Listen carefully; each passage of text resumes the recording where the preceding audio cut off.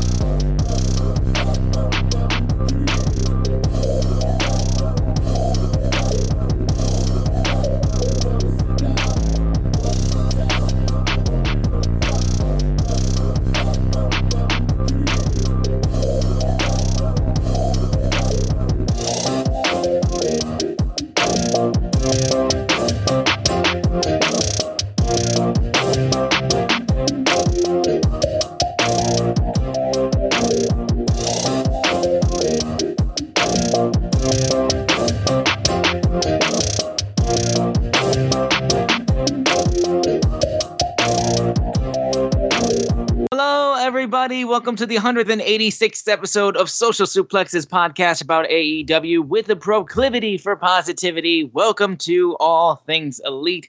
My name is Austin Sumwitz. I'm the host of this lovely show. And joining with me, as always, is my good buddy and friend Floyd Johnson Jr. Real quick, how are you doing?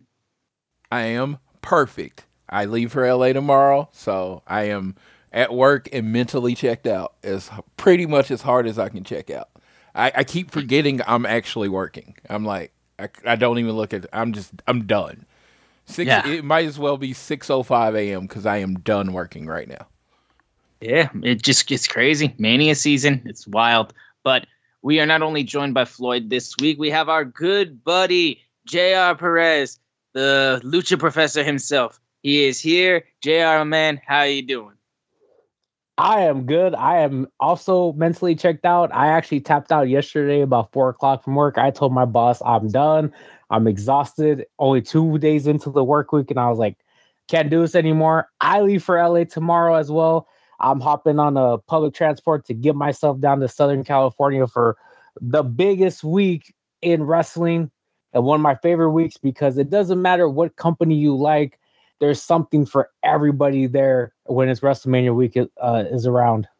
Yeah, the entire wrestling world just descends on that wherever WrestleMania is. So it's going to be a huge week.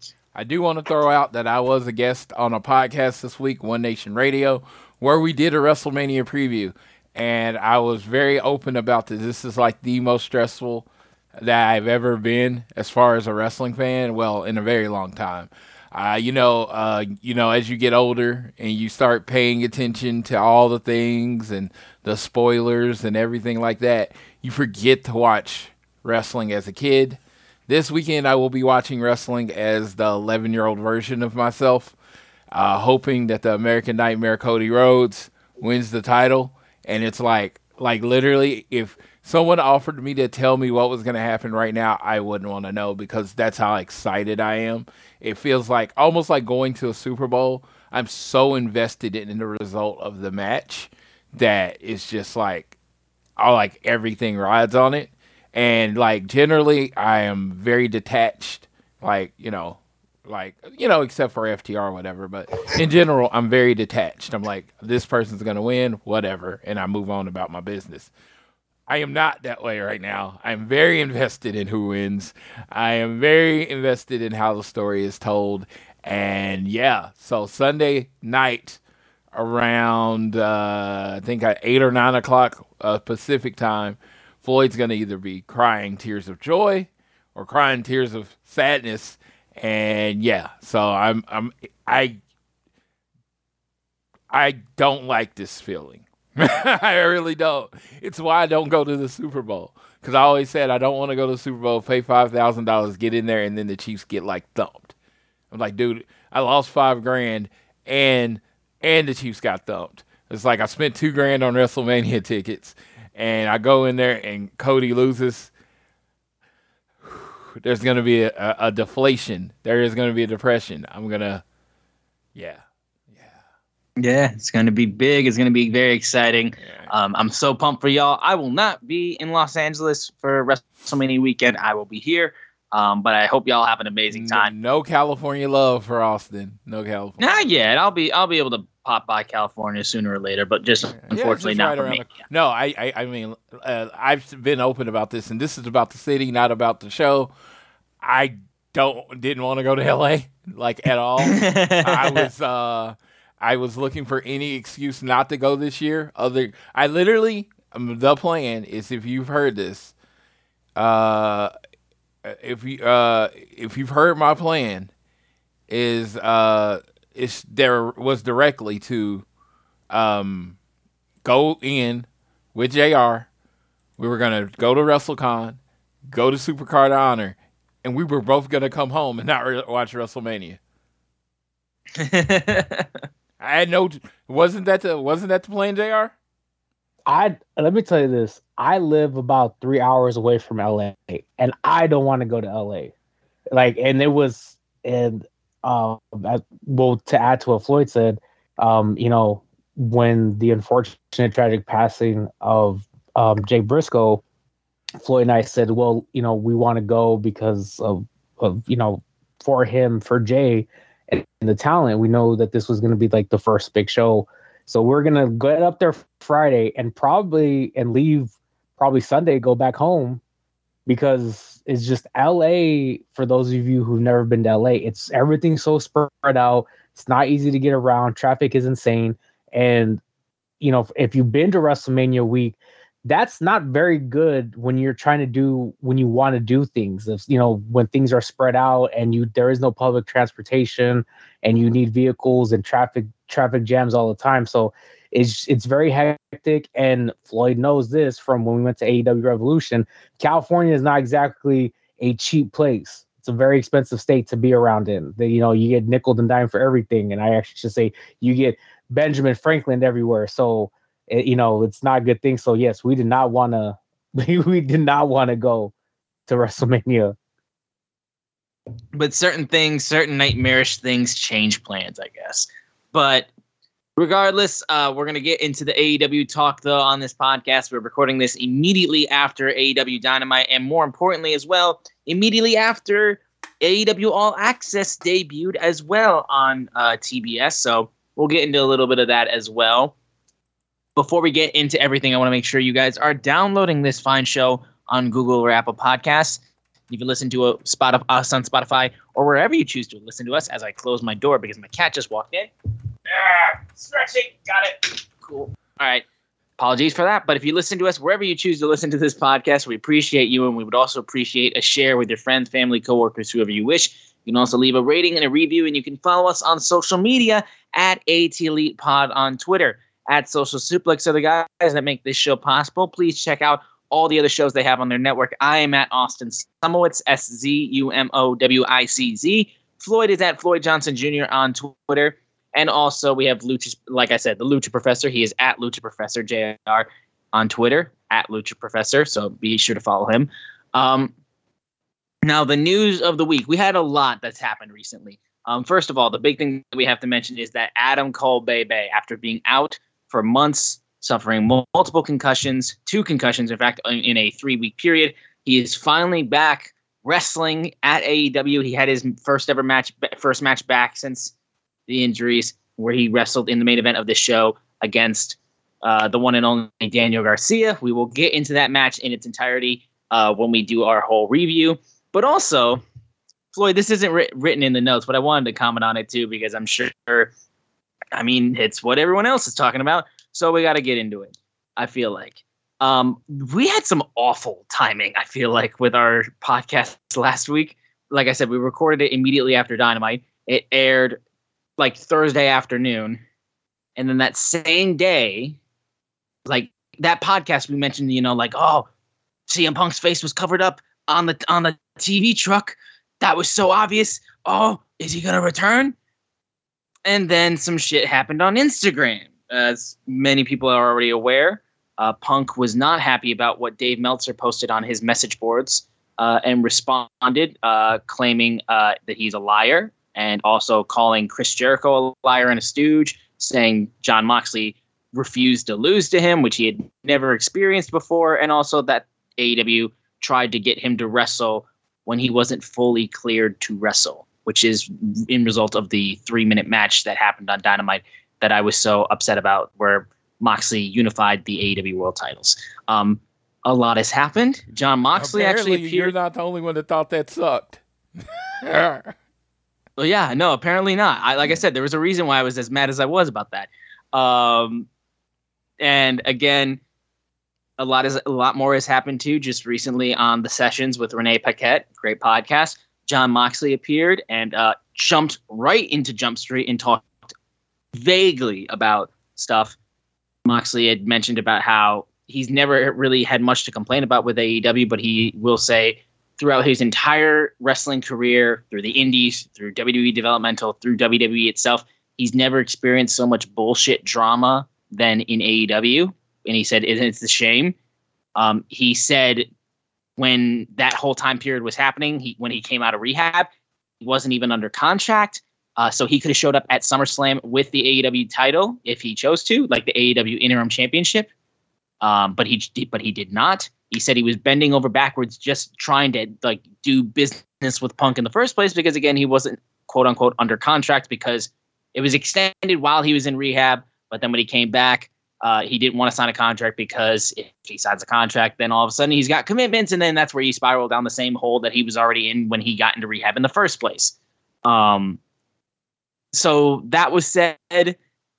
It's very clear now, at least in my eyes, my timidness about the idea of Floyd made the comment of he's 100% coming back. I couldn't say that in my heart of hearts. And this only amplifies my feeling that he will not come back because he's drawn his line in the sand. He's basically said, I want to be back in wrestling. So either y'all bring me back or you let me go. You do one of the two things. I feel like he's drawn the line in the sand because he's basically calling the shots himself and getting the word out the way he wants it to. These people don't seem like they want to make up. These people don't seem like the wound is still fresh. I don't think this will ever get made up. This is still a black eye on the company that they have not fully healed from. And even though people like JR recently said on his podcast, Jim Ross, not RJR. Jim Ross said on his podcast that he believes CM Punk will be back, and he also made the comment saying that AEW needs CM Punk because of his star power. It's just, we can't get through a week without CM Punk being the topic of everybody's mouth and everything that people want to say because, look, I know everyone hates him. Understandably so. Again, I will say understandably so. I'm not trying to be mad if you hate him. But for the people that say oh, no one cares about CM Punk anymore. No, people still do because it's all people want to fucking talk about apparently. But regardless of the fact, I still hate all of this. It's just tiresome. First of all, if I can make a comment, please. As somebody who talks badly about social media, Punk, can you get off of Instagram? Please? I would love that very much. You don't need to be on Instagram because I like it very much when my CM Punk doesn't want to shoot on everybody and just fucking fire off on people. I'd like it if he can move away from that. We did that after WWE. We don't need to do this again. I would like this not to happen. But I would like it if everybody didn't have to use social media because it's pointless. But I guess, look, I've babbled on enough about this. I kind of laid everything out, just the somewhat timeline that we've had with this entire fucking week with the Instagram developments with CM Punk versus the entirety of the wrestling world. It seems, JR, I know we've had you on talk about this kind of stuff before, but just from everything that you saw that's gone down this week, just give me your thoughts. I'll try to keep it short and concise because I'm naturally long-winded, as everybody knows who listens when I'm on. The first thing I will say this is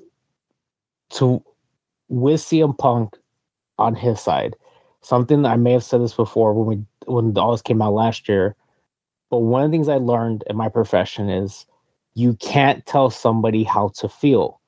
So CM Punk, in his feelings, feels that he was done wrong, and nothing's going to change that.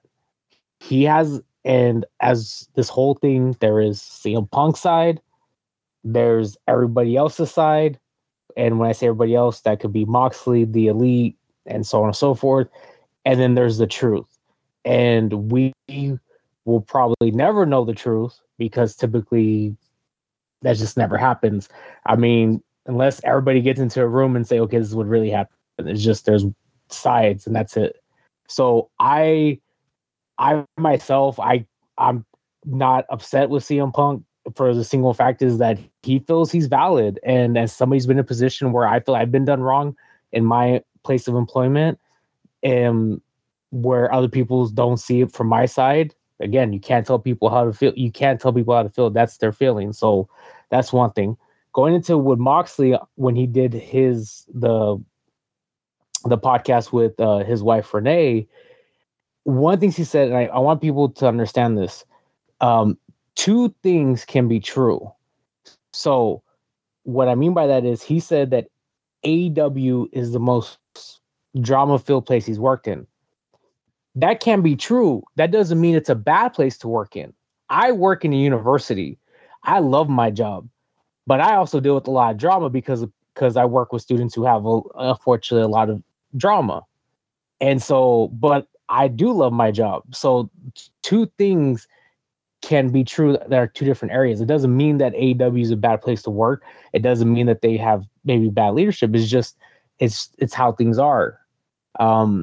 So I completely understand what John Moxley's saying in that. I think in the overarching situation is that management is going to eventually have to come out and say, this is what we're going to do moving forward in order for everything to officially die. Because in conclusion, I will say this, as long as CM Punk is still under contract for AEW, this is going to continue to be a thing.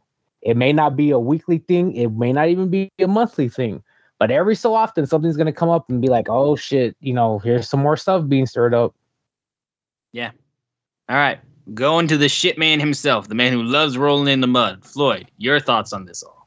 My thoughts are the super weird thoughts. It's all a work. Oh, it's all a work. And it's a beautiful work. And I love it. We have very old school people that like you to think that they really hate people in real life because they help think drama brings to the match. 4-5 days before their All Access show debuts, CM Punk decides to post this on Instagram, stirring up the world. Some of you may believe in coincidences. I do not. I think this is all leading to setting up CM Punk versus Chris Jericho, CM Punk versus Jon Moxley, all these different rivalries he can have. They're not are based around the title, which is really good, and it'll bring eyes to AEW. I know I'm a weirdo. It's probably a person probably already pressed stop on this show because they're like, oh, yeah. But no, I just, if you look at Punk and how he thinks, right? He's very old school. You get a little insight into like what he thinks a little bit by listening to Dax's show. Just like they love wrestling, right? And wrestling's better when you think the two people don't like each other. You know what I mean? I'm not saying they're kumbaya. I'm not saying they love each other. I'm not saying they're sitting online playing Fortnite or whatever the hell people play together. I'm not saying all that. I'm saying these are grown-ass men that like money, and their ultimate goal is the success of AEW. If AEW fails, that's on everyone, right? CM Punk is a name. He has crossed over in many ways because of his time in the UFC and different places, in different movies he's been in. He's crossed over, right? That people understand his name. You talk to people that don't watch wrestling, you say CM Punk, they say, oh, the wrestler. That's good. That's good. That's what you want. That is what you want. You want some recognizable name. Chris Jericho, CM Punk. Two most recognizable names in AEW as far as worldwide because of Chris Jericho and the band and how long he's been around. CM Punk because of his name. You need Chris Jericho. You need CM Punk. You need those people to help get eyes on the four pillars. They help get eyes on the women's division and the younger people in it.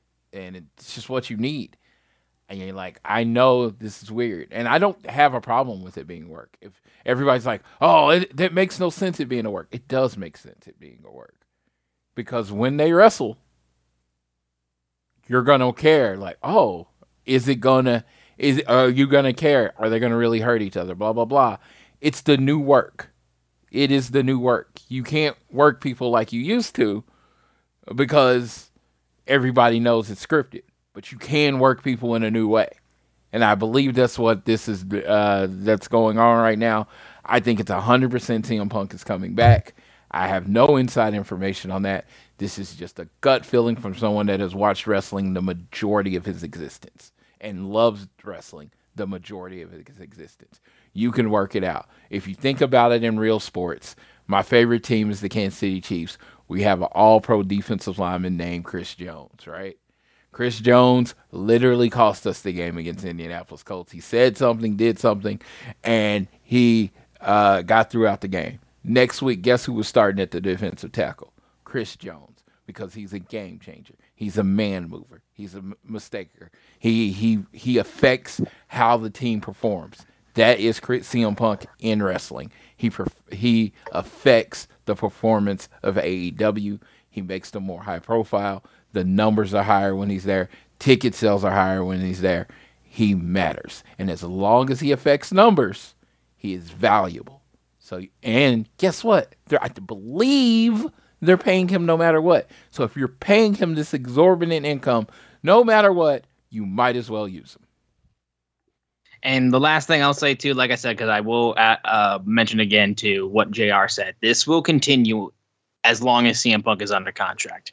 If he's not under contract, then we're done. Then it's over. Then we can move on from this. But he's still under contract. So with that being the case, this will not stop until we either see Punk back or he's released or fired or whatever the case is. Yeah, and the other thing I will say, go ahead. I was going to say, the last thing I'm going to say is there another reason I think he's going to come back, because the one man that can end all speculation hasn't done it. And he hasn't done it.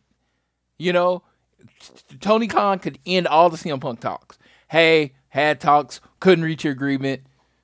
He's not coming back. We're going to work on a buyout. He could just publicly announce that. And I'm wrong at that point, and we move on. But as long as he's not saying that, they're working on him coming back in my mind. Yeah, well, there's that. And I will say, too, again, as somebody who I have said on this show, I do swing Punk, but I love everybody involved. I love Chris Jericho. I love the Elite. I love Jon Moxley. I love all these guys. Austin. Yes? You forgot the most controversial part of this whole situation. Okay. And that is the fact that CM Punk, a 40-plus-year-old man, has never seen a Rocky movie. I wasn't going to mention it, dude, because, again, here's the deal. Rocky is my favorite movie franchise of all time. Star Wars can suck it. Lord of the Rings can suck it. Star Trek can suck it. There's no movie franchise that is better than the Rocky series. You have Star Wars where people are screaming about multiple bad movies. I only have one, and it isn't even that bad. Rocky 5 is fine. But Punk tweeted in 2010 how he'd never seen a Rocky movie. And he says it again 13 years later. There is no excuse. I've said this to my friends, and I've said this to the people that I care about. I would rather Punk live stream himself watching the entire Rocky franchise than come back to wrestling at this point. Just fucking do that for me, and then I will be at peace. Because then my favorite wrestler will have seen my favorite movies, and then I can be done with all of this. That's what I say about that. The Rock, let me say this. Punk is a very, very charitable person. He gives a lot of his time to charity. You know, he's a very charitable person. Do you know how much he could charge per seat to rent out an old movie theater and say, come watch Rocky with CM Punk? Yes, seriously. Do it for charity. Absolutely. It would be such a good fucking move. It would be amazing. Like, everybody comes and watches Rocky for the first time with CM Punk. I mean, for the love of God, dude, Hogan is in Rocky 3. Like, a wrestler is in a movie that, like, you got to watch it. Dude, it's just kind of common law. And I've made the argument many times that every Rocky is a pro wrestling storyline. I feel like Sylvester Stallone was a massive pro wrestling fan, because it's like everyone is like, oh, the guy that never made it, he gets a chance. You could say the first two Rockies are almost like Bryan Danielson's story. You know what I mean? Seriously. Well, I mean, it's the best. It's one of the best underdog stories told in cinema. Yeah. Serious. Yeah. Rocky 3 is Rocky 3. I know it's based on Muhammad Ali and George Foreman, but you could also say it was Brock Lesnar and John Cena. You know what I mean? It's like you could say it was John Cena versus The Rock. Yeah, you could say that. You know, like Rocky 4. I mean, a big evil bad guy that beats up your friend. That's how many wrestling storylines is that? Well, dude, what the fuck was Rusev and Lana when they first got to WWE? That was Rocky 4.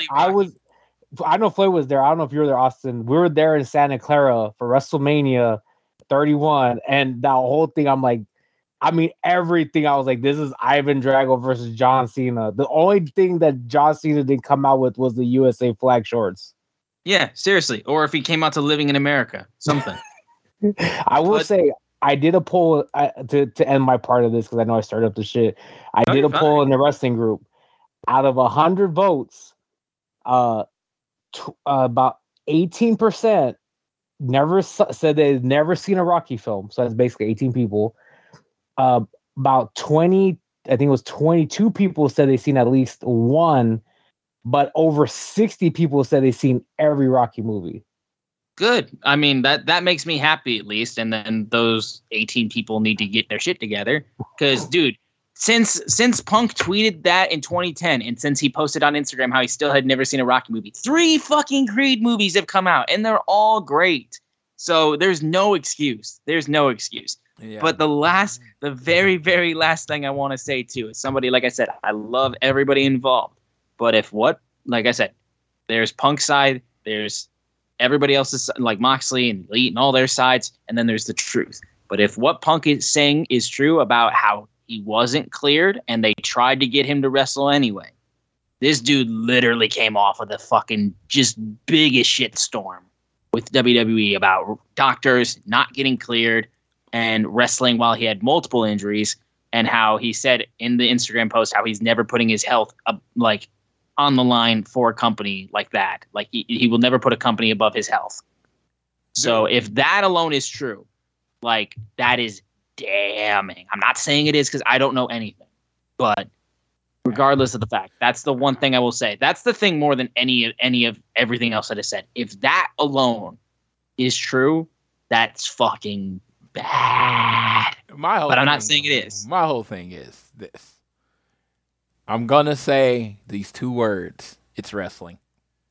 I mean, it's just not. I don't think it's a big deal, right? I just don't think where people wrestle where they're not, quote unquote, cleared all the time. And it's just like, hey, just come in, basically take a move, go down. Again, I will say, though, like I said, I will say it's different because of what Punk went through those 7+ years ago. Absolutely. And if this was somebody else, like, who was like, I'm not cleared, I don't want to wrestle, but they were kind of pushing them and they'd never gone through something like that. Okay, it's like I said, people work hurt all the time. It's a thing. Yeah. Punk literally was gone through multiple lawsuits with the company over not being cleared and undiagnosed staph infections and all a bunch of bullshit. Yeah, I will still say this, and this has nothing to do with whether he was cleared or not. The story, having him lose right before he wrestled, it was again, dumb. I wasn't a fan of it then. With the results, still not a fan of it, but I did like, I of course like CM Punk and the idea. I love Rocky 3, but I think Rocky 3 should play out over 6 months. Well, and also too, what happened?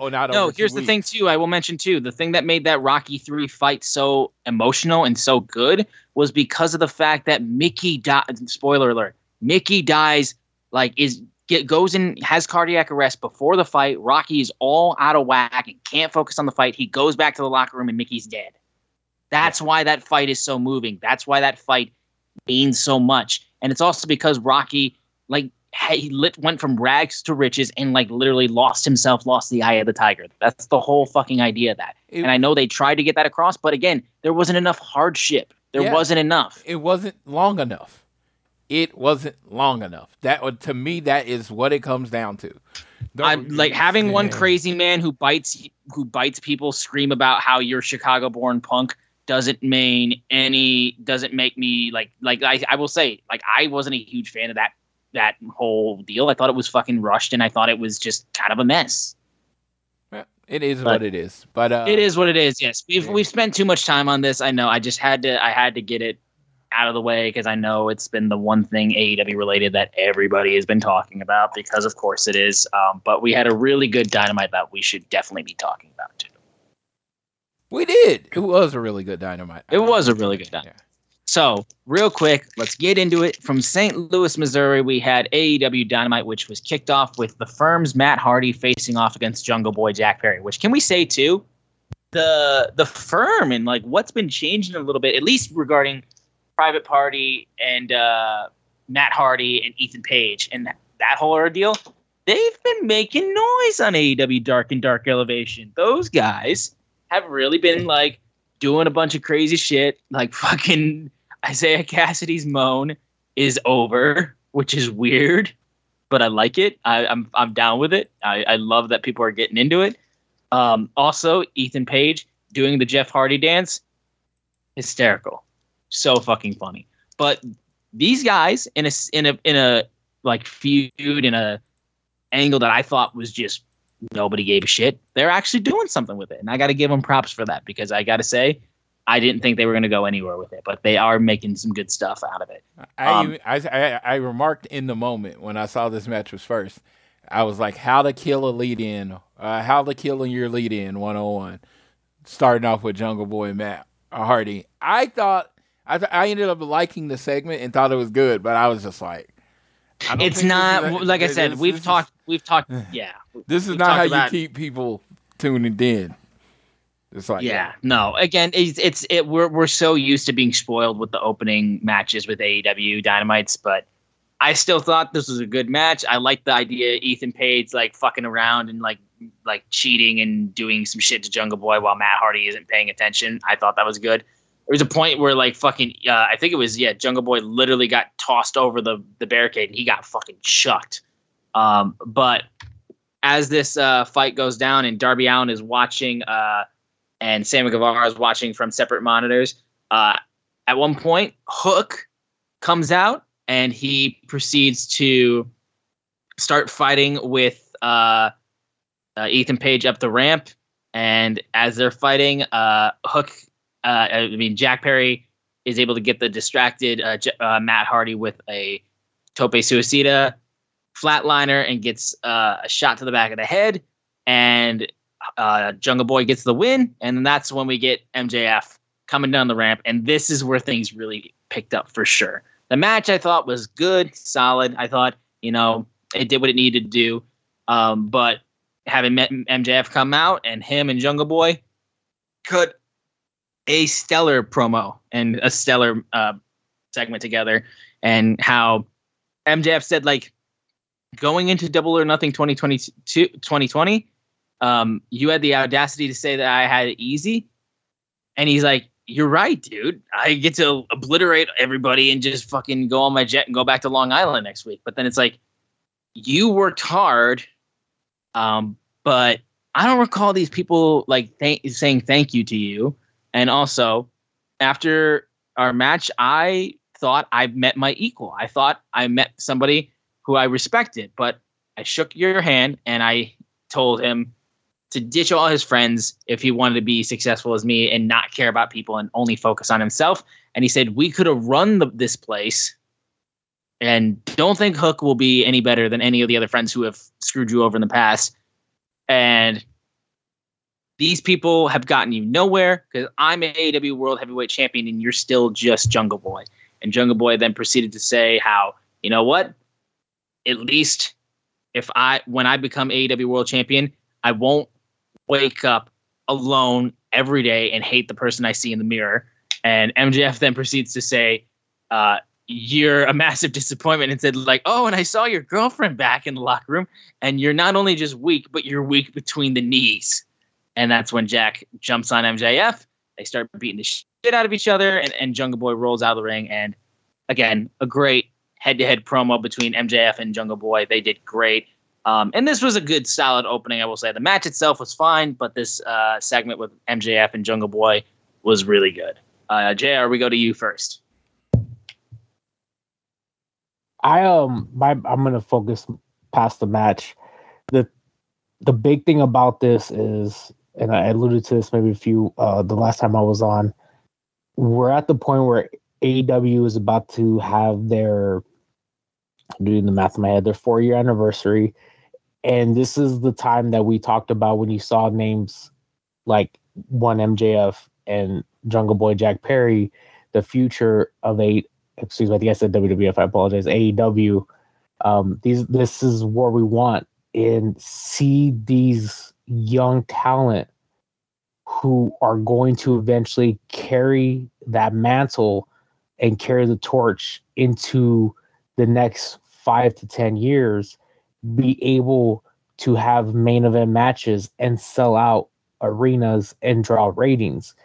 And I am from the very beginning, have invested and seen what I would call the main event development of Jungle Boy Jack Perry, but also the further development, because, even as a main eventer that MJF is as the AEW World Heavyweight Champion, it's his first run. And you're still developing that. And I think that's a safe thing to say.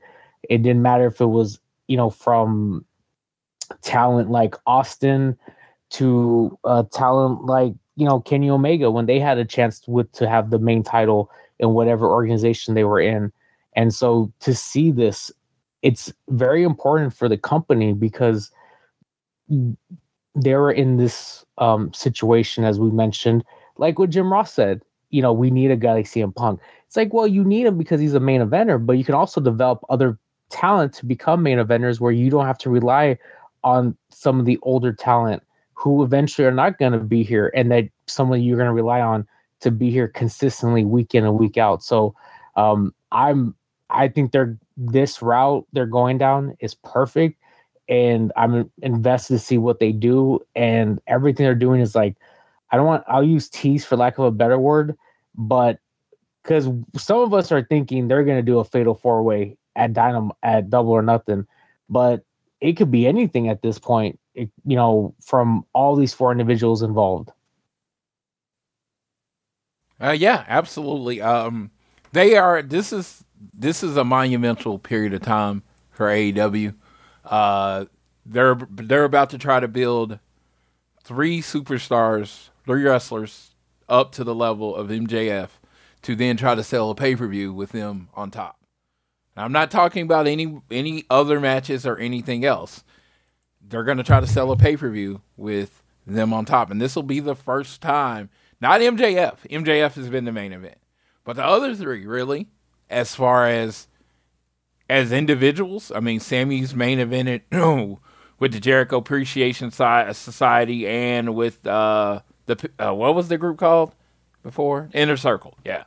He's main evented with them, but, Jungle Boy and Darby really haven't been in the main event. So, if for the Fatal 4-Way is where we're going, we have to show that these guys are main eventers, that these guys are the guys.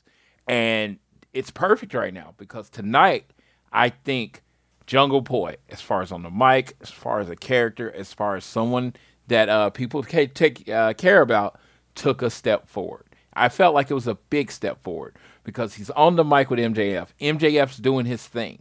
He got full MJF. MJF was not holding back. And Jungle Boy hung. I'm not saying he made MJF look like foolish, but he didn't come off like just ill-prepared, out of his depth at this point. It looked like, okay, he looks good standing there next to MJF. So Jungle Boy's taller than I thought, because he was taller than MJF, and I was like, didn't think he was. But it was like some of the size stuff that I had a problem with was kind of put to rest today. He definitely could be thicker to me. He could be about 15 to 20 pounds heavier, in my opinion. But that's just how I like my wrestling. For the most part, I think he came out looking like someone on the level of MJF tonight. And that is respect to Jungle Boy and respect to MJF. Yeah. All right. Well, we'll move off from that. Don Callis and Kenny Omega were backstage, and he said, "Look, I'm going to apologize to Hangman for last week." He's like, I grabbed his arm, I slipped and fell, and you. Isn't it weird how you thought all of a sudden your so-called friend, hurt me? That was what you jumped to. Like, that's the first conclusion you made. So he tried to turn it back, the snake that he is.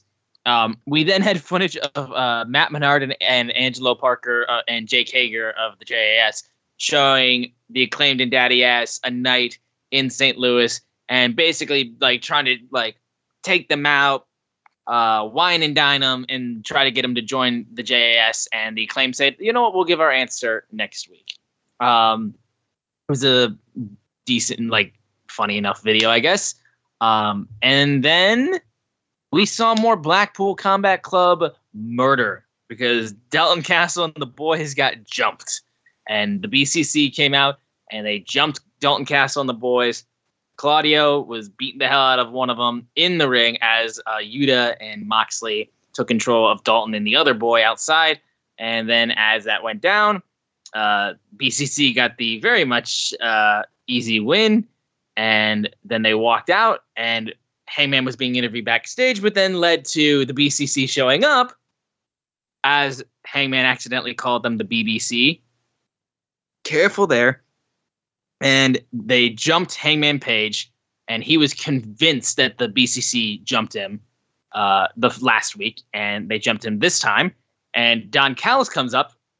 Moxley takes off his sunglasses and gives him a slick shot to the face, which busts this man open like crazy. And while that's happening, our good boy Claudio gives us another incredible, gifable AEW moment with him throwing on the glasses and smiling with his mouth guard in. So fucking good. This BCC is vicious. So just going through real quick, is there anything y'all wanted to comment on from this giant list of quick shit that happened before we get to the next match?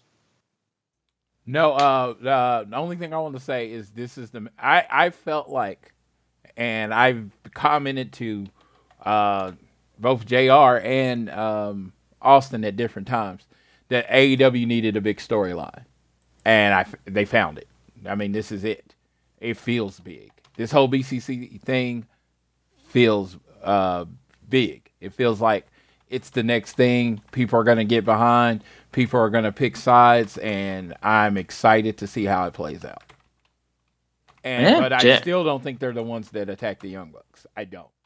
I don't think they're the ones that attack. Just the fact that Hangman was convinced that it was them, but it was never really fully confirmed, and they didn't say whether or not they did it or not. I just feel like, there's a lot of shit that they are not saying. Yeah, I think there's a bald guy and a guy with hair that it might have been. Just throwing that out there. Okay. Well, unless JR has anything he wants to add from this quick little lightning round of shit that happened on Dynamite, we can move in. I was just saying, it just seems like Hangman just needs to watch his acronyms. He seems to be a big fan of the British Broadcast Company, so just let's not be just one-sided on this too. He could be a fan of a certain category on Pornhub too that we're not aware of. Sir, I am an innocent angel. I have no idea what you're talking about. Okay, sure. Okay. The other thing I would say, based on that beatdown, there's a rumor that Don Callis was legitimately busted open the hard way. I think I can't remember if they said it wasn't when he got hit by Moxley. They said he on the way down, he may have accidentally hit something that caused him to be busted open. Yeah, PW Insider, I know, reported that. Some people are saying that it was just a really good blade job. I'm not going to comment on what it was. All I know is seeing Don Callis that bloody freaked me out for a second because I was just like, holy shit, Moxley's not the one bleeding. So. Yeah, it was weird. Moxley went all night and didn't bleed. It was crazy. Yeah, so there you go. You don't have to reset the counter. But we move on now to the IWGP United States Heavyweight title match between Kenny Omega and Jeff Cobb. Now, Omega backstage was informed about Callis being jumped, and he was very much trying to stay focused after Tony Schiavone told him that. But,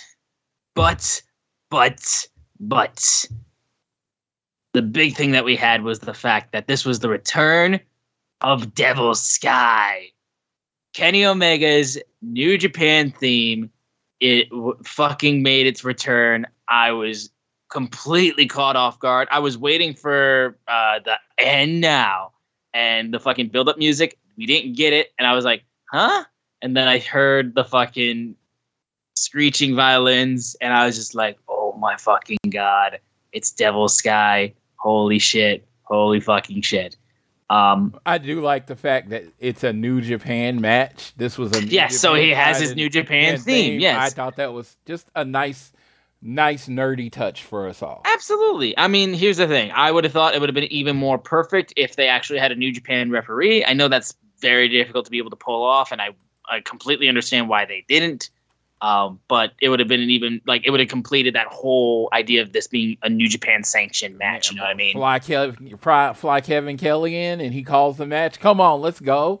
Let's just go all the way. Let's do this shit. I love me some Kevin Kelly. So and I don't know who's the best in the game because everybody has different opinions on who's the best. But I don't think there's anybody better than Kevin Kelly. Kevin Kelly is a lovely, lovely lad. But this match between Jeff Cobb and Kenny Omega was fucking good. It was really, really good. Cobb hitting a V trigger on his own on Kenny Omega. His size and throwing a fucking knee like that into Kenny, sending him in the ropes was vicious. I love the idea of them using the size, like as Kenny tried to power slam him multiple times, tried to go for the one-winged angel. Also love how Cobb tried to go for the same thing. These guys traded shots, traded some great moves. But Kenny Omega was able to get out of the Tour of the Islands at one point, get a V-trigger, and then lift up Cobb for the one-winged angel. It was a stellar match. Very, very good. And it was capped off immediately with the Blackpool Combat Club still not leaving and showing up, surrounding Kenny Omega.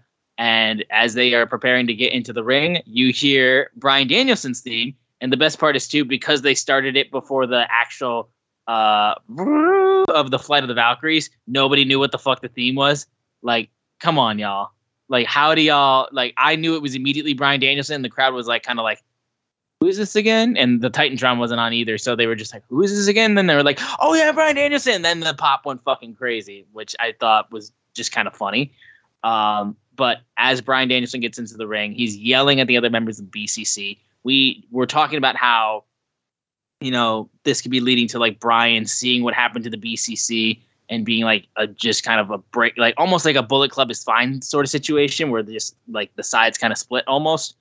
But as Danielson helps Omega to his feet, and all of a sudden Kenny Omega runs to try to take down some of the members of the BCC on the apron.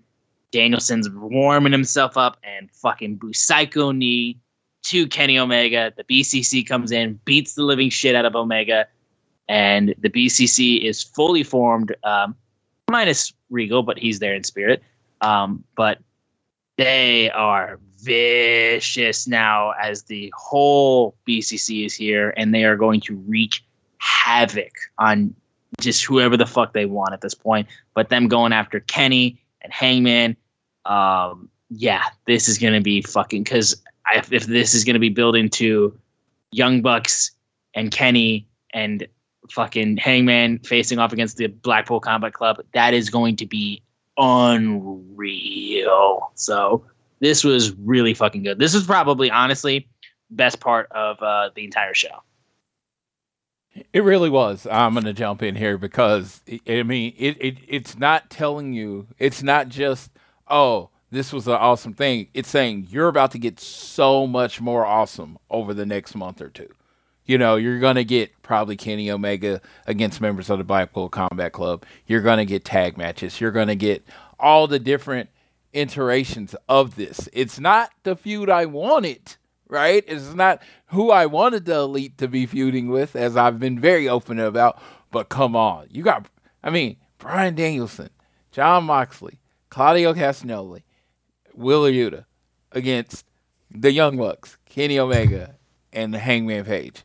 It's like, this is awesome. This is the feud of the year if done correctly. And it won't be close. I am so excited about what's going on and what they have in store for this group. And it looks like there's little twinges of there might be somebody else, in this feud.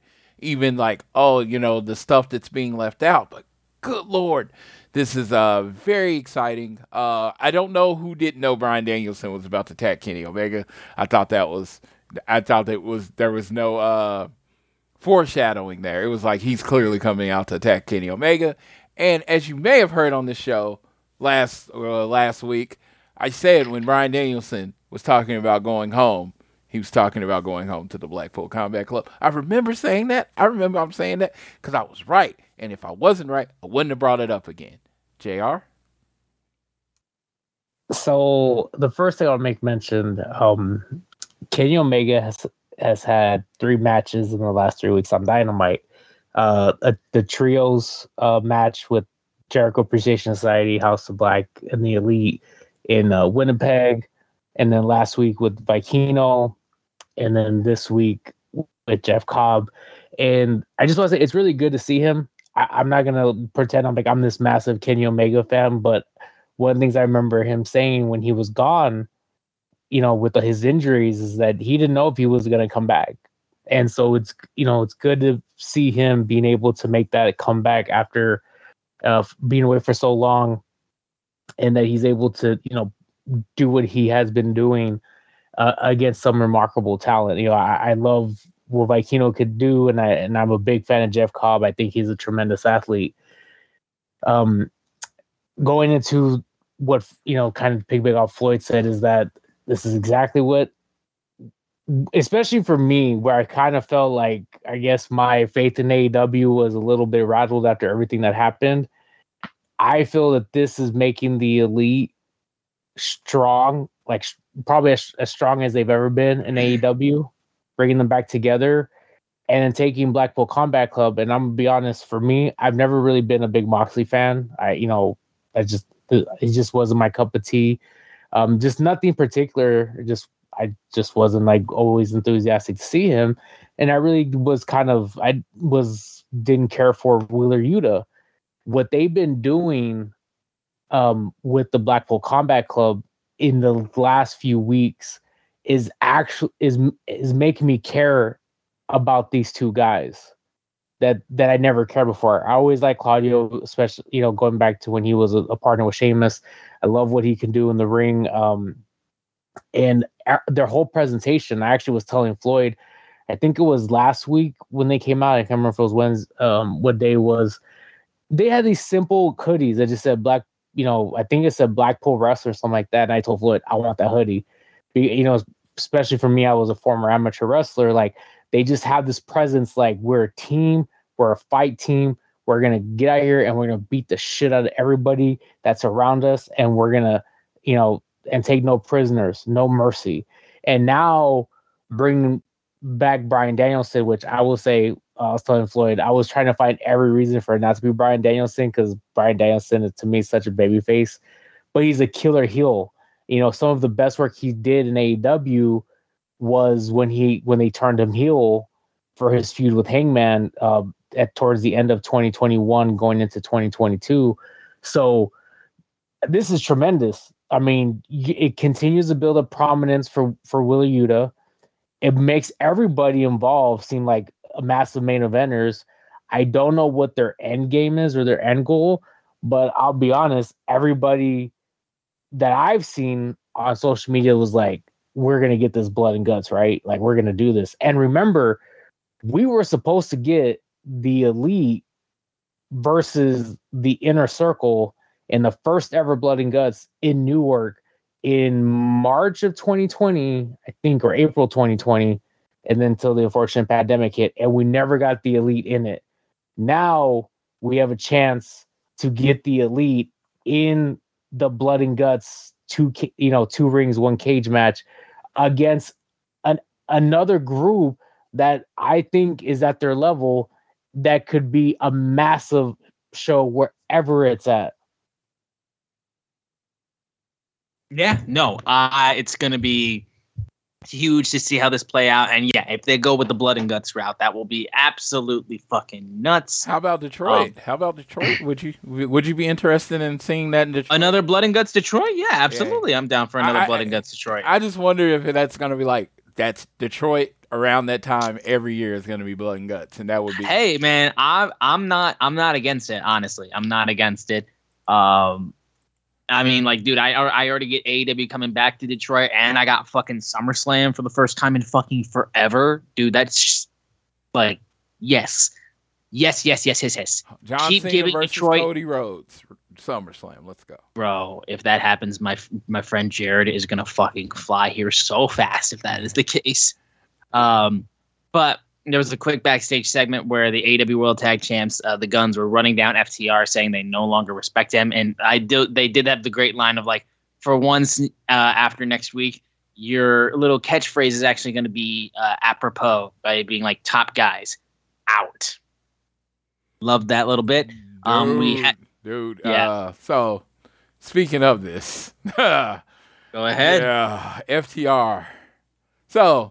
Sweet Baby Jesus and me had a conversation. And I was like, man, they announced that this match was going to happen. And I immediately started looking at the calendar.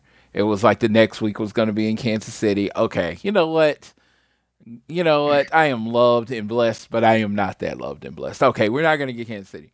But like, hey, let's do St. Louis. And I'm like, yeah, it would suck because I'm going to L.A. the next day, but I can move some flights around and I can deck it, right? And I was like, Long Island. And I ran numbers and all that stuff. I was like, dude, I'm just going to be getting back to Oklahoma on that Monday. People have been covering for me. That's the one day I can't do. I looked at the 12th in Milwaukee. I was like, I can do that. Looked at the 19th in Pittsburgh. I could do that. I'm saying these cities like clockwork because I've done the research. Like hotel, airfare, ready to buy it as soon as they announce where it was. As long as it wasn't in Long Island, I could make it work. As long as it wasn't in Long Island. Oh, and it happens just to be exactly there. Yes. Tuesday morning, I wake up to not one, not two, not three, but 4 messages from my lovely friends. I'm like, either something really, really good has happened or something really, really bad has happened. Because, I don't wake up to like 4 DMs. And I found out something really, really bad. Come on, and I want to understand. This is relative terms. This is like first world, my life's pretty fucking good problems. You know what I mean? I mean, it's not a real problem. And I realized I can't go. And I'm like, JR had to chat with me, and then I had to talk to Jackie. And you know what? I found comfort in the fact that Jackie is going to be there. Because she wasn't official. She was like, I don't know, blah, blah, blah. They announced it, and she was like, I'm going. And I found comfort in that. One of us is going to be there. It is. And when it comes to FTR, it's me, Jackie, and JR. That is the 3. That is the 3 the people that I'm closest to in the FTR fandom. So as long as one of the 3 is there, I could find comfort in that. But understand, it is this is like some real stuff that's hitting me that you just can't do everything. Like I found out also this week that I can't go to Forbidden Door. Why can't I go to Forbidden Door? First of all, it's kind of hard. But second of all, I found out that passports, even if you play for the Rush, are 4 months behind. Guess what that means? You ain't making it. Yeah, I only get it to July and August. So it's like, it's not that I can't No, it's like I can't go. They don't let you in the country without a passport. I can't go. I will be watching it from home. But it is putting the fire under my ass to actually go ahead and finally get my passport because I've put it off long enough. But, so finding those 2 things out, like literally back-to-back days, as a person that travels and goes to as much stuff I can go, that was it was a disappointing Tuesday. But FTR is about to take the Guns to a level that they have never been on before, and it's going to be a banger match. But I will be watching it from home, and then me and Austin will be talking about it after the show, unfortunately. Well, us talking about a show is fortunate, but the fact that I'm not there is unfortunate. No, absolutely. We then had the AEW International title match between Orange Cassidy and the Butcher. And this match was fine. I think out of all of because Orange Cassidy's been outstanding with the international title. I got to say, as the guy who is supposed to be the slacker, he's had like the most title defenses and has been the workhorse with that belt like crazy. I think that's really ironic and funny. But this match was all right. Honestly, it was just kind of there. Of course, Orange Cassidy was able to retain after it looked like, the blade got hit and took out crowbar while the referee was distracted and hit Orange Cassidy in the back of the head with it. He still kicked out. Best Friends then came out and took out the blade, and then beach break on Butcher. Orange Cassidy retains the belt. It's good to see Best Friends. And yeah, that was kind of, the long and short of that one. Yes, this match happened. It absolutely happened. That's my comment. But Orange Cassidy has still been outstanding with the international title. I will say, and I love Big Butcher, and I wish him and the Blade got more like shots in the tag team, were a little bit more pushed. But you know what? Everybody can't be pushed. It's unfortunately the unfortunate side of professional wrestling that everybody can't be pushed. So it was nice that Big Butch got a moment with OC tonight. It was an entertaining match. I love the crowbar. I loved how they incorporated the blade. I love all that. It's just, I wish, I got, like I said, maybe a different opponent. I don't know, but happy for Orange. OC is what they've done really well in AEW. Is the first champion of any belt that they've had has really established the title. Now, of course, the trios, that was an exception. The first champion, but that second champion of Pac and the Lucha Bros, the Death Triangle, really established that title. So hey, hang on. Pac was the first ever All Atlantic champion. So was he? I feel like Orange Cassidy is the one really establishing the title. He was. That's the thing. It's the same situation, I will say, because Pac. When he first won it, it was great. It was great. It was a great moment. But it's really been Orange Cassidy who's been fucking flying that title around and doing a bunch of great shit. So just had to correct you on that matter, though. But yes, you are correct. Yes. All right. Moving from that, we had Ruby Soho face off against Willow Nightingale, former tag team partners going at each other. I did enjoy the point before going into break where Ruby Soho's got Willow against the ropes, and she just stares in the camera like, look, this is my friend. She's best friends. I just thought that was really funny. And this was a solid match. I think Willow did a nice job. Ruby played the heel role pretty well. But regardless of the fact, though, referee was distracted and Tony Storm interfered and helped Ruby have an illegal leverage to pin Will Nightingale to get the win. They were going to spray paint. They were going to take a chair actually and break Willow's leg. Rio and Sky Blue come out. Unfortunately, we don't have the lead pipe for a second week in a row, but you know what? When Rio runs and you hear that music, you better fucking run. They had Rio and Sky Blue, however, outnumbered, but then Jamie Hayter comes down, finishes off the chase, and then there's a little moment where Rio goes like, hey, I'm still coming after that title. And Jamie's like, I'll be ready. And yeah, I thought this was a pretty solid, semi-main. I thought Willow did a nice job.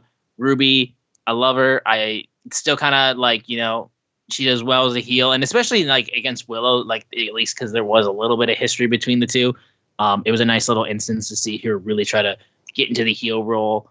And I think she did a solid job. The more they come out, the more they come dressed alike. I'm really feeling the coolness factor of their group. Oh, yeah. I really feel like tonight was like peak coolness for the Outcast, and now they got their... it definitely helps that they're all incredibly good looking, too. So. Yeah, they all got the shirt. Now, see, and that was the whole thing. It was the whole thing. It just, for a point, it just seemed like three randos thrown together, right? But now they're dressing alike, and they kind of got this... presence, and when they walking down the ring, they look like a gang of girls that'll fuck you up now. And that's what I'm looking at I'm looking at it from the wrestling side. Are they attractive? Come on. Yes. Absolutely. But it's just like now they look like a threatening group of people that could really beat you up. And I thought that was kind of missing for the first few weeks, and I've really felt it tonight in St. Louis. Yeah, there you go. All right, and now we move on to the main event, Adam Cole's return against Daniel Garcia.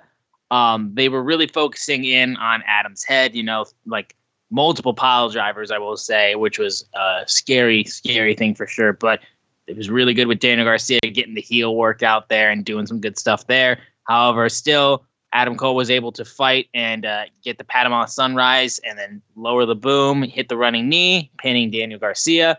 And then you had Britt Baker come down celebrating. They kiss, and then confetti goes flying, and it's a beautiful moment. But then you hear Judas start to play as Chris Jericho comes down to help Daniel Garcia to the back, and he would not look Adam Cole in the eye. And that is how they closed off AEW Dynamite. It was a good main event. It was just a feel-good moment, too, just to see Adam back, and that was the thing, because honestly, like, there's nothing that I feel like anybody can say that's bad about Adam Cole. He's just genuinely good and in all aspects. So to see him back is just a good feeling. And we're going to get to see now the continuation, like with Chris Jericho getting involved. I think Adam Cole and Chris Jericho would be a really fucking good feud. So I'm all down to see that. And I'm just happy he's back, honestly. It was a sad thing when he got injured and he got the concussions. I'm just happy that he's back because I know he talked about the trials and tribulations to get back to the ring.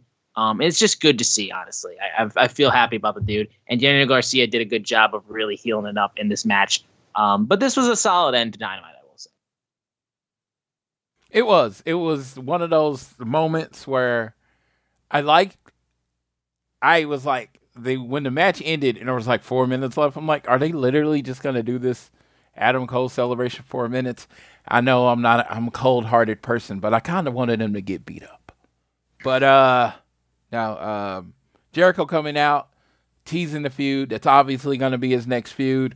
I wonder if it's going to have anything to do with the Owen, because that's supposed to be yearly, and it should be coming up within the next few weeks to a month. So I don't know if that's going to have anything to do with it, or if they just build into Chris Jericho's feud with Adam Cole. And it's so funny to me because like Chris Jericho is going to go to a feud with Adam Cole, and it's going to be a big feud. But it's like, didn't he just lose a feud? Shouldn't he win a feud before he goes into the next feud? I don't know. Yeah. JR, you got anything you would like to say? It's good seeing Adam Cole back. I could tell you, as somebody, I've had a few concussions in my life, and they're not fun. And unfortunately for me, I wasn't an athlete. It just, at the caliber of Adam Cole. So when you make your living off being an athlete, and things don't go your way because of concussions, and and we've seen that in the last. I'm trying to think the last 15 years, all the studies that come out, the seriousness and how they're potential career enders. And we think of talent like Bret Hart, whose career was ended, because of concussions. It's devastating to, and I'm glad that he was able to make a recovery from it. And if anybody ever wants to know vampires exist, all you have to do is tune on AEW and see Chris Jericho, who just tries to suck the life out of great talent, and now he has his fangs trying to hook into Adam Cole and help Adam Cole beats the living death out of him. Yeah. All right, and that closed off AEW Dynamite in St. Louis. Real quickly, because like I said, today was also the premiere of AEW All Access. We're not going to go point by point in the show. Just want to get everyone's thoughts on the debut of AEW All Access. Or did you even watch? I did watch, and I will say probably I watched it for the show just so I'd have a comment on it. But it was like the longest hour of my life. For all these people that love these shows, enjoy it. It's gonna be beautiful, and it's gonna be whatever you want it to be. But I mean, I like magic, right? And I like magic. And Andy compares wrestling to magic all the time, right? and Andy Nimity on Twitter. But he compares wrestling to magic all the time. And to me, it would be like going to a magic show and be like, oh, my God, I'm amazed. Oh, my God, I can't believe how they do that. And they'd be like, okay, hey, stay for an extra hour, and we're going to show you how we did every trick. What? All my amazement's gone. No. What? Why would I do that? So, yes, while I love this show, it's just like, my friends say wrestling, my friends that are, I'm a 40-year-old man, so other 40-year-old people like wrestling's fake. And of course, I know wrestling is scripted. I don't like using the F word, but they say that, right? This show lets you just like, boom, right in your face.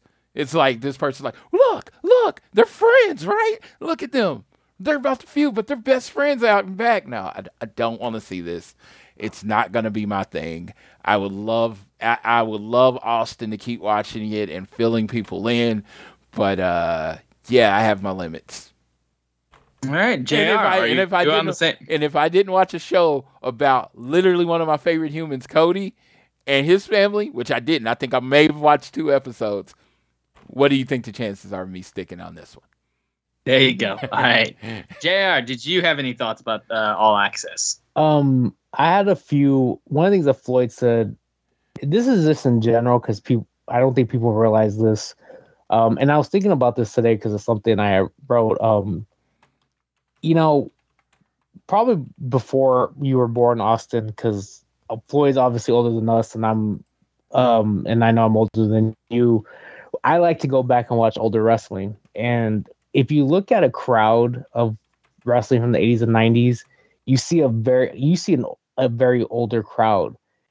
And for me, when you have that mystique, and as Floyd used the term magic, I think it encapsulated and really kind of brought everybody from all ages into wrestling. When you peel back that curtain, as much as we've done in the last 20 plus years, that's where you get the situation where like, well, wrestling's fake, right?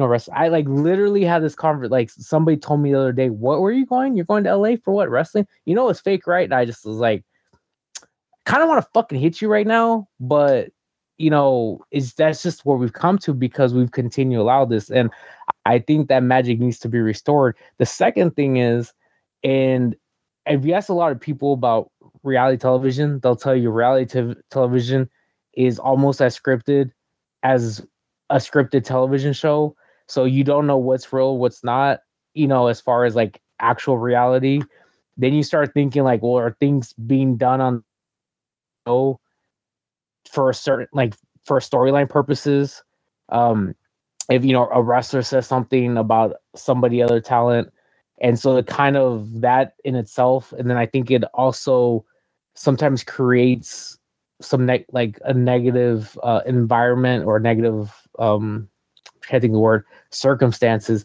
One of the things that really rubbed a lot of people the wrong way, because I was on Twitter as I was watching the beginning, was just the way that Britt Baker, Tony Storm, and talking about Thunder Rosa. And saying, well, she said she's injured, but she can do this and that. Well, it's like, well, okay, but you don't know what. First of all, you don't know how significant her injury is, or you don't know what she can or can't do. And especially, we just talked about Adam Cole's injury. We talked about CM Punk's injury on the show. So it's like, you want to soldier on because you're injured. That's fine. But you also have to look at it from this other person's perspective and situation. I just think it didn't set a good look because, number one, if it is staged, well, this has been going on for a while, like going back to like before All Out, where you've been hearing about this negativity behind the scenes, and so it's making people take sides and say, well, fuck, this girl, she's a bitch, or this one is a wimp, right? And then if it's staged, so you're giving this negative look. If it is real, now it's also bad because it's like, I'm just gonna say this: you have a group of 4 white women who's essentially talking shit about a Mexican minority woman. It's a bad look. So I don't agree. I think it creates a lot of negative in that particular part, creates a lot of negativity that is unnecessary, especially when your whole show since August has had a lot of negativity about it. So it's not something that I think they should be doing. It's one thing if you want to say, hey, come with us on the road, see how we train and all that. That's one thing. But at the end of the day, as I say all this, we love negativity. What's one of the highest rated televisions in that coveted demographic? Real Housewives. We as Americans, we love some negative drama bullshit. Yeah. What I will say is, I will say one thing. I'm glad that there's not a shitty Dana White produced show that's going on immediately after Dynamite that we don't have to quickly change the channel for. I will say that. I will say that. I thought it was all right, honestly. I was, of course, uncomfortable with me being a CM Punk fan because of them like hinting at it a little bit early on in the show. But we'll see how this goes. The last AEW reality show, didn't really get too far with the Cody and Brandy shit. We'll see if this one has any more juice to it. It technically got renewed for a second season. They just left. Yeah, no, for sure. But I'm talking about just people's interest. That's all I'm talking about. But I will say real quickly. So, Gross to the Top. I couldn't find the overall, but I think they were doing around 300,000. I think. From what I quickly saw the season finale. Power Slap, your favorite show, Austin, was doing between 220 to 300,000. So it will be interesting how much of the carryover is. I do know that this show there was a sneak preview over the weekend, so I don't expect the ratings to be that high. One of the things that Floyd will tell you, me naturally after shows, I just leave the TV on unless I know I'm going to watch something else. Even when we watch Raw, Floyd would be like, are you watching Chrisley Knows Best? I'm like, shit, I just left it on for 20 minutes. I have no idea. Yeah. Yeah. No, fair enough. But yeah, so like I said, I'm interested at least to see what type of shit they're going to show. We'll see exactly what the thing is. I know they hinted on possibly showing, fallout between Eddie Kingston and Sammy Guevara's fight that was heavily publicized. So we'll see exactly what route they decide to go with the show. I will at least pay attention a little bit, but I'm not sure if I'll be able to go through. Like I said, I forgot that it was an hour-long show, and you could feel that it was an hour-long show because honestly, kind of was just like, man, all right, cool, all right, we're in the soup now. But regardless, that's all of AEW from tonight. For Rampage on Friday, we're going to have Juice Robinson versus Action Andretti, Talia Valkyrie versus Marina Shafir. The Kings of the Black Throne will be going in tag team action against the Best Friends. And Sammy Guevara is going to face Konosuke Takeshita, which that alone is going to sell Rampage for me because that match I think could be fucking sick if given a little bit of time. So I will say that. Yeah, looking forward to that show. Unfortunately, me and JR will be at Supercard of Honor because it's going up against each other. Yes, we'll be at Supercard of Honor. So we won't probably watch the show until we get back. But it's definitely just for Sammy versus Takeshita. And honestly, if I was going to say I had a tag team in AEW that I root for other than FTR, it would be Kings of the Black Throne. Just Brody and Malachi just look like a group that, I think could be a formidable tag team. They could put on some great matches with other people. So I am really excited about seeing them wrestle in that match also. Yes, but like what Floyd said, though, Ring of Honor, Supercard of Honor, WrestleMania weekend, huge card. We got a lot of things to look forward to. We're going to real quickly preview the show and kind of give some predictions, I would like to say.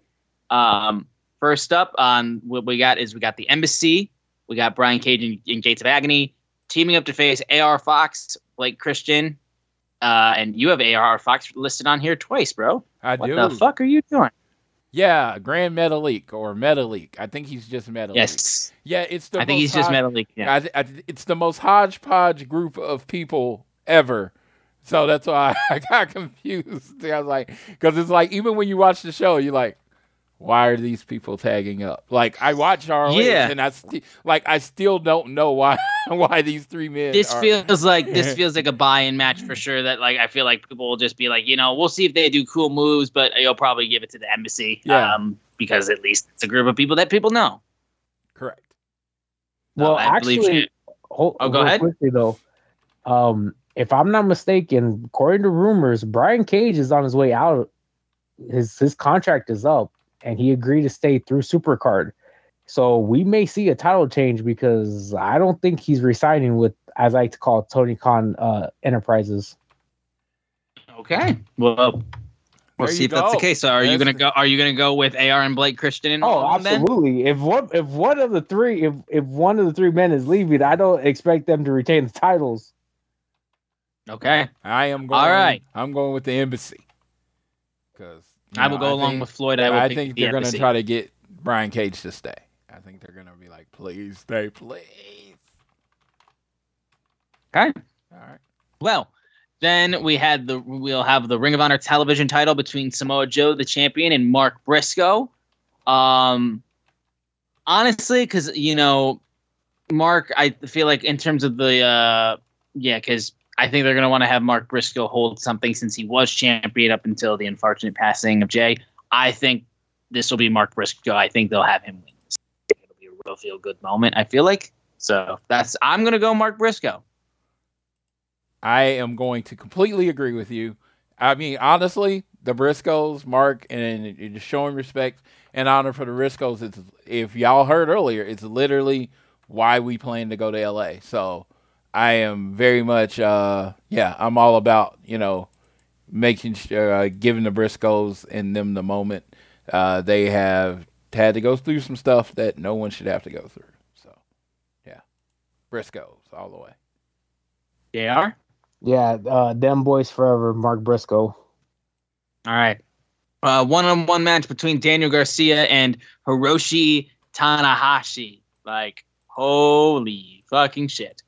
Love Daniel, love our boy there, the shit talker that he is.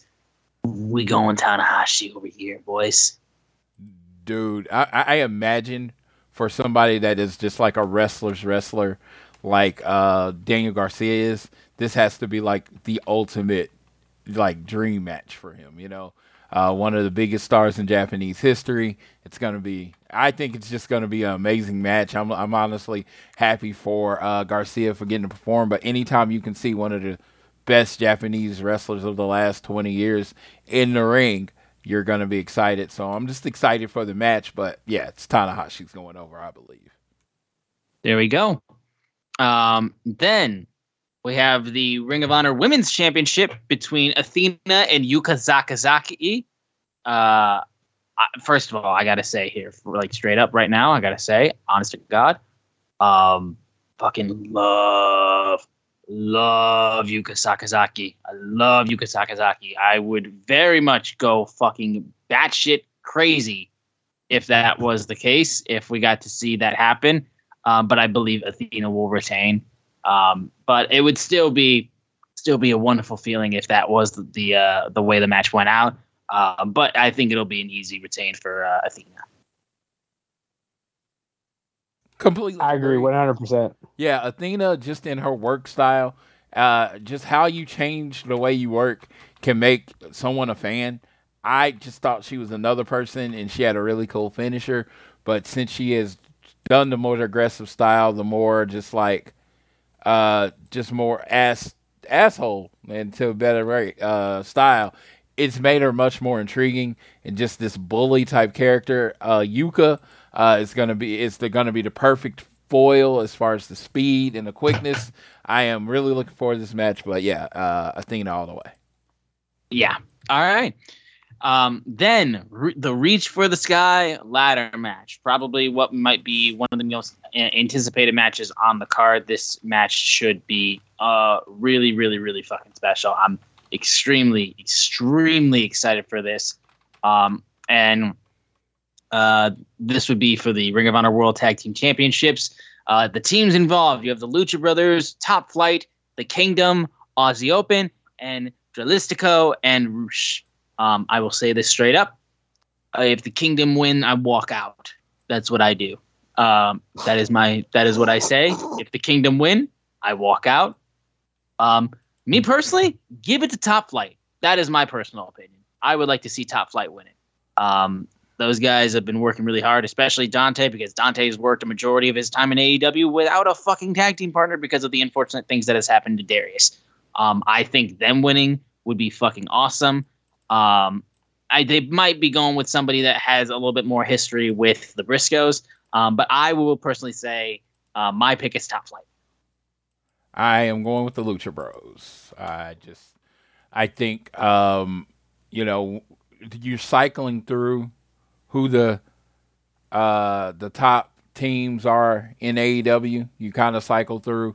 Lucha Bros are kind of on the down cycle.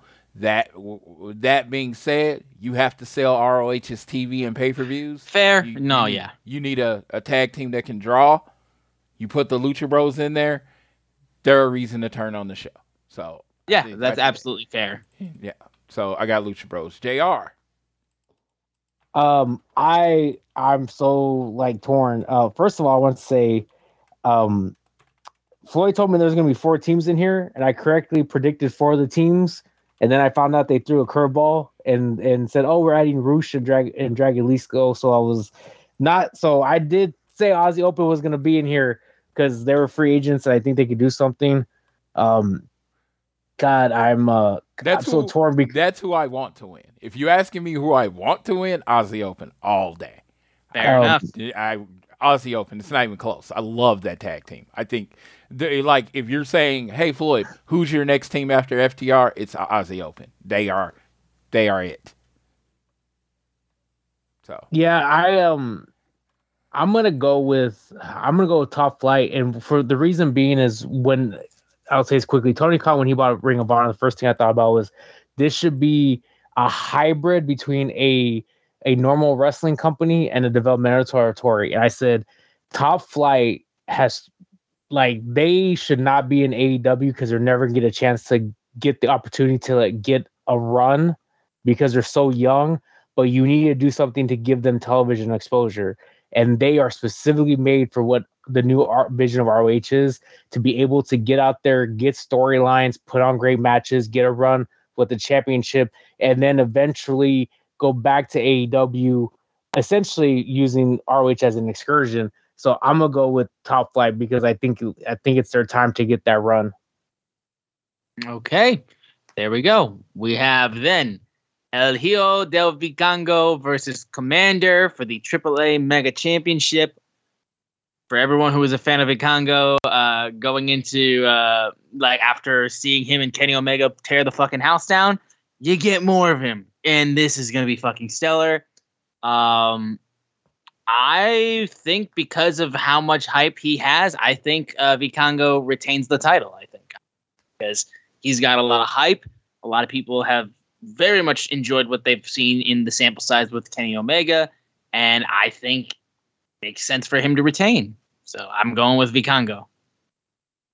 Or Vikingo, whatever the fuck you want to call him. Well, apparently these two like wrestling each other, because the night before they're going to be in a triple threat match on the Supercard honor, and then 20-something days from now they're going to main event a GCW show with these same two people. So that's just hilarious. These two like for wrestling each other. I'm looking forward to the match. It's not Tony's belt, so I don't think there's any way that the Mega title changes hands. JR. No, I think El Hijo de Vikingo is going to retain in a match that potentially is going to blow the roof off this place, because what both these talents can do, and what they're going to end up doing together, there is not a building that is tall enough to maintain the high aerial moves both these guys are going to bring into this match. Yeah, it's going to be an unbelievable match. Then Claudio Castagnoli versus Eddie Kingston. So that is going to be a fucking banger too. I will also say too, because I forgot to mention this as well with the AEW Dynamite show, with the BCC stuff. when Bryan Danielson turned heel again and attacked Kenny Omega, there's a point in the show where he screams, "You're everything that's wrong with wrestling" at Kenny Omega. Just had to say that because I thought that's a fucking line. And God fucking damn, I just thought that was a fucking barb. And I just totally, it slipped my mind. I wanted to bring it up because that was a fucking line. That being said, BCC member Claudio Castagnoli going up against Eddie Kingston. I love Eddie, love him to death. But the BCC is incredibly hot, and they are really, really doing a bunch of shit. And Claudio, as the Ring of Honor World Champion, I do not see him losing that belt with the BCC being the way that they are. So I say Claudio retains. I must go ahead. I was gonna say I see Claudio retain with some chicanery with his newfound, heel tactics. Or there may be some dirty tactics that go on that will get him to retain the ROH World Heavyweight title over Eddie Kingston. Yeah, I think that's a fair thing to say as well. Claudio's the perfect ROH champion. When you're talking about the ROH style and what it means just being a great wrestler, that's what they are, being a great wrestler, putting on great performances. I mean, he's the guy. I mean, if anyone beats him for it should be like Takeshita eventually, but I don't think it's Eddie Kingston. But guess what? I will say this about this. I have not ever, since he joined AEW and got to work the way the site he wants, ever been bored by an Eddie Kingston match. This match is going to bang. It is going to be awesome. I'm very excited for y'all being able to go see that show, and it's going to be really, really fucking fun to see. But that is our preview for Supercard of Honor. I think we missed a match. Have we? Did we go over Wheeler Yuta versus Shibata? I did not put it on the list because it wasn't on the ROH wrestling front screen. So no, I did not put it on the list. That is completely on me, and it's the match. It's my number one match. It's the match I'm looking forward to most. Shibata is one of those people that through New Japan, he was one of the first people that really stuck out to me as far as talented people. And, he had a massive head injury that kept him out for a while, and he's been working again. And since then, it's just like, I wanted to see him live, just to be like, hey, I saw him live. And, I see him do the different things. I've seen him, but this is going to be a full match in the pure style with Wheeler Yuta. I think it's going to be fun. And I think Wheeler Yuta's gonna win. I'm rooting for Shibata, and it's hard for me to say it. I feel like that's all out of us right now. Like I said, again, apologies for forgetting that match. Floyd fucked me over and left me. Yes, I completely took it. I left it off the thing, and it's so funny. Like I said, it's the match I'm looking forward to the most. If you would have asked me my number one match, I'm gonna say Yuta and Shibata. But when I was doing the list, it just blanked out of my head. I don't know why. I'm very excited about this match. Yeah, no, that match is gonna be amazing. Like I said, I was fucking literally when we were at Forbidden Door, I was leaving because, like I said, we were fortunate enough to be able to have a ringside seat that we could switch out with a bunch of our friends and do with a really cool setup that the way Sydney made it happen. I got out of my seat ready to go so somebody else could go. One of our other friends could go sit down I think it was Sydney actually getting ready to go see one of the main event matches actually. And as I'm walking up the ramp actually to go get back to my seat, I go and I hear Shibata's music and I turn and I'm just like, oh my fucking God. And I was just completely taken aback because I was like, there's no way. So this Shibata match against Yuta is going to fucking slap. Like Floyd said, I'm rooting like hell for Shibata. But like I said, BCC, they're fucking crazy hot right now. And I don't see any of them really taking a hit, at least right now. Even against a guy like Shibata, I think Yuta will win, but I'm pulling for Shibata. Yeah, I agree with you all. I actually have a lot of fondness for Shibata. The first time I ever saw Ring of Honor live was Death Before Dishonor 2016. And I kept hearing about this hard-hitting guy from Japan, and he was going up against wrestling's last real man, Silas Young, and they tore that venue down in Vegas.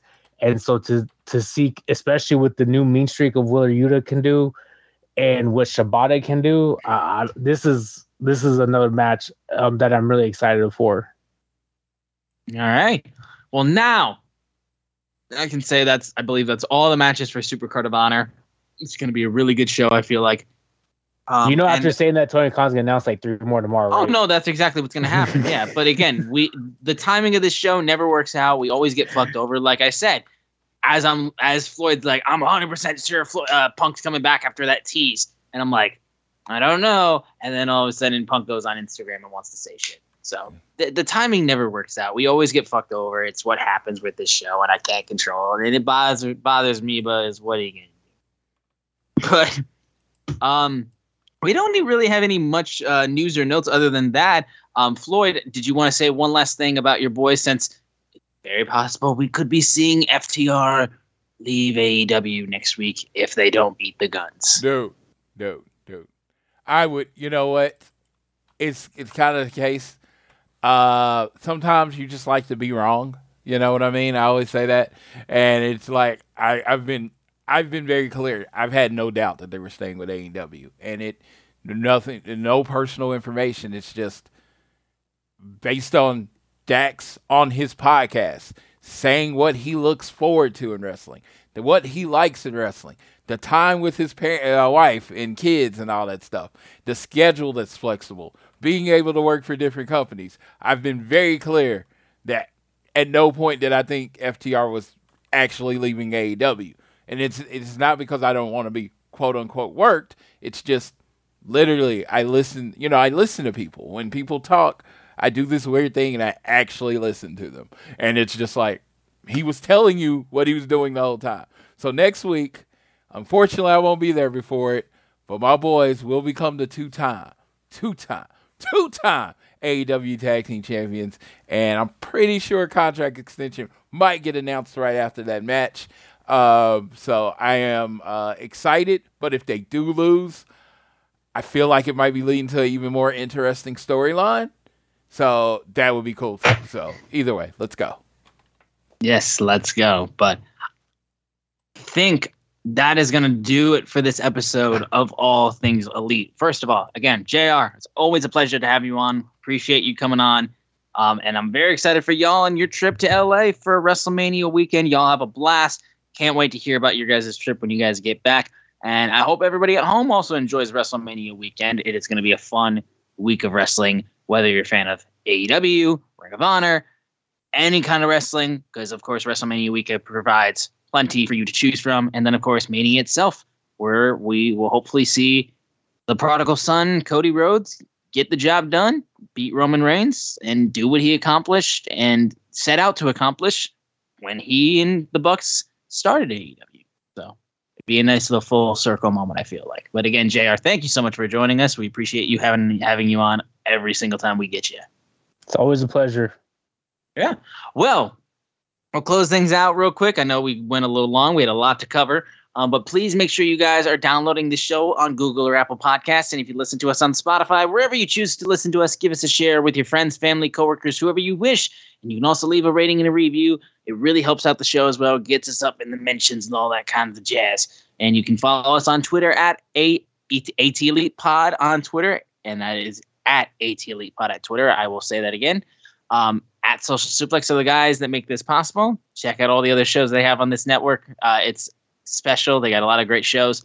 I am at Austin Sumowitz, SZUMOWICZ. Floyd is at Floyd Johnson Jr. on Twitter. And I will go ahead and pass it off to Floyd so he can take us home for this episode of All Things Elite. Yes. 8 years ago, on the 28th, this was Tuesday, I met FTR for the first time. I thought that was a pretty cool moment. I posted about it on my Twitter, but I just thought that was cool because Time Hop is is like my favorite app because it reminds me of stuff I don't remember. So, and I was just going through all my WrestleMania memories for over the last years, and it just made me think that, if you do get the chance to go to wrestling or whatever you're passionate about, imagine it's wrestling. If you're listening to me and my friends talk about pro wrestling on this thing, and you get a chance to go to the shows, you cannot focus. And I have something I had to tell myself just yesterday. You cannot focus on what you can't do. You focus on what you get to do. I've had a very blessed life when it comes to professional wrestling and the shows I've seen. I can say the same thing about JR and Austin, but sometimes in my excitement and in my FOMO, which me and JR have discussed at length how much FOMO causes you to make bad decisions. But, you focus on what you can't do. And it sucks that you can't do it. And I'm not saying it doesn't suck in a moment, but if you focus on all the things you get to do, all the experiences you have, all the positives in your life, it will make those momentary setbacks, momentary disappointments feel a lot less bad. Because in the end, you're still going to watch the show. I'm still going to watch the show next week. Still going to watch the show in Toronto. It's just I get to watch it at home with my own snacks or whatever I want to do. So you got to think of the positive. So I will leave you with that. Just focus on the good in life, not on the bad. And I don't mean that in a toxic positivity way. If bad shit's happening. But I'm just talking about missing wrestling shows. So I will leave you how I always leave you, with a special WrestleMania message. Everybody root for the American Nightmare, Cody Rhodes. And whether you are at home, work, or school, always do your best to be elite.